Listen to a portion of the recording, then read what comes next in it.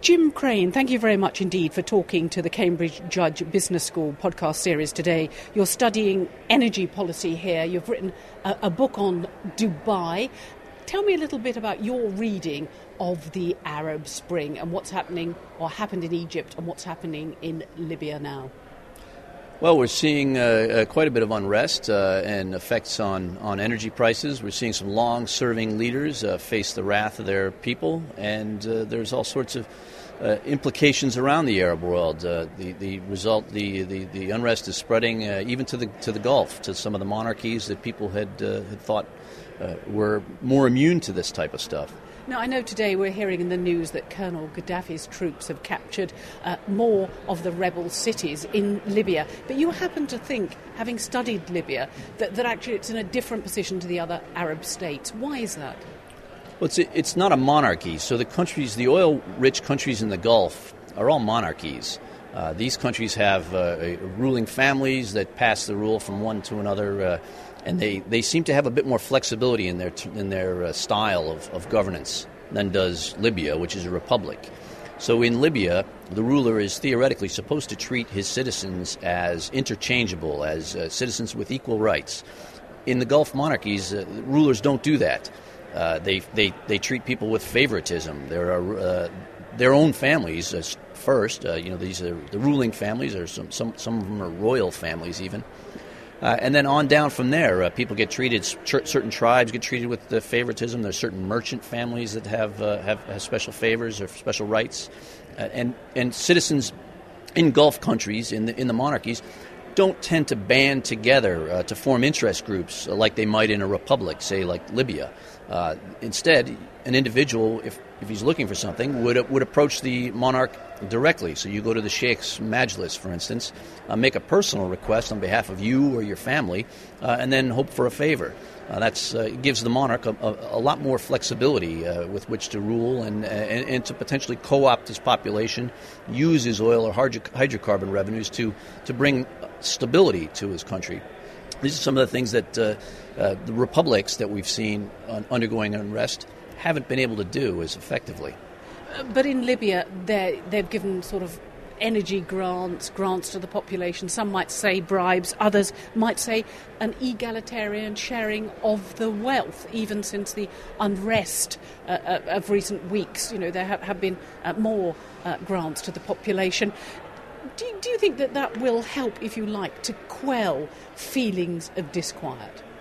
In some countries it does, and it has, and we're seeing it happen. In Kuwait, for instance, in Qatar, for instance, these countries are increasing the amount of subsidies or handouts that the population gets. In Libya, it seems like it's a little bit too late for that now. Libya is in an interesting case because, unlike Egypt, it's got a small population and relatively large reserves of hydrocarbons per capita. Whereas in Egypt, it did have a bit of hydrocarbons, but it was a small amount compared to a huge population. So the Egyptian government had a lot less wherewithal to combat unrest, whereas Gaddafi has more at his disposal. But potentially he was prevented, or he wasn't able to use it in a similar manner as some of the countries in the Gulf. But the army is the key factor, isn't it? In Egypt, the army stayed impartially initially. The army hasn't been impartial in Libya.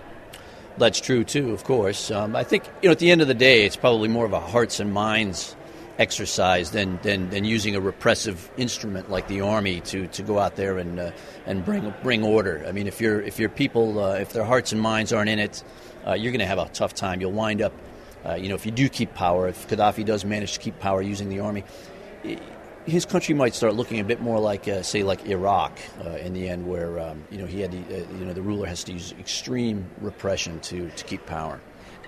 That wouldn't be good for the international reputation either. But looking at these Arab states now, looking at what's happened in Egypt and Libya, you lived in Dubai, you haven't just written a book, you've lived there as a journalist. Do you think the West misreads these situations and the West, if you like, can't interpret them because they're coming from a different historical perspective? We just don't understand their way of life.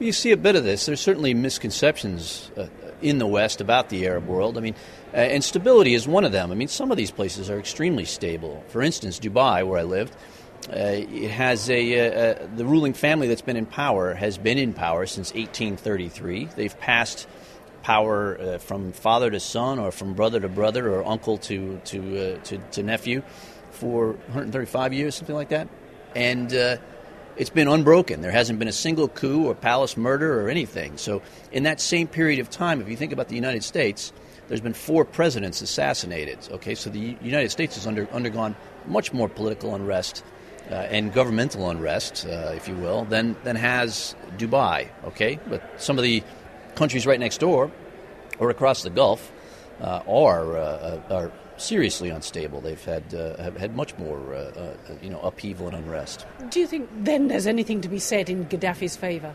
I'd be hard-pressed to think of something in his favor right now. I mean, even if he does regain the initiative and bring his country, reunited. I mean, he's got a sort of breakaway province in the east. If he can bring it back together, well, he's going to need a lot of repression. I can't see him being the guy to run that place going forward for the long term. If we now switch to the impact on the price of oil, is this a blip? Some would say that the oil companies do make contingency plans, that they're passing on, if you like, hiking up prices to the consumer when they could bear these losses themselves. How do you read the energy implications of the price of oil now? Well, there's a lot of fear priced into the oil price right now. I wouldn't like to make a prediction about where it's going to go in the future, but unrest in the Middle East tends to push the price of oil up. So if we see this continuing, oil prices may still stay high, especially if there's a chance for unrest to spread to Saudi Arabia. I mean, that's the big question. Now, unrest in the Middle East also has a sort of a self-healing property through the oil price. So when there is unrest and the oil price rises, the regimes that may be seeing this unrest are also getting an extra influx of cash, in terms of increased oil revenues. So they've got a little bit of extra wherewithal with which to combat this problem. So it's these self-healing properties, if it goes on long enough, may actually provide some of the solution. If we look to the long-term recovery prospects for the West now, the price of oil, the instability in the Arab regimes, it's going to make any recovery shaky, isn't it? Because clearly this situation of unrest in the Middle East isn't going to resolve itself quickly. It's a tricky question. It's anyone's guess. I mean, I would say that the high oil price isn't going to help Western economies. Inflation is going to be a result if the oil price stays high. But then again, in the long term, dealing with democracies in the Middle East rather than autocracies like we have now may be in the West's long-term interest. So we'll see. And Jim Krane, you're studying energy here at the Cambridge Judge Business School. Do you think it will necessarily make the world wake up and decide, well, we've got to get these green technologies online quicker, we've got to adapt quicker, we've got to have electric cars? This is a wake-up call to the West.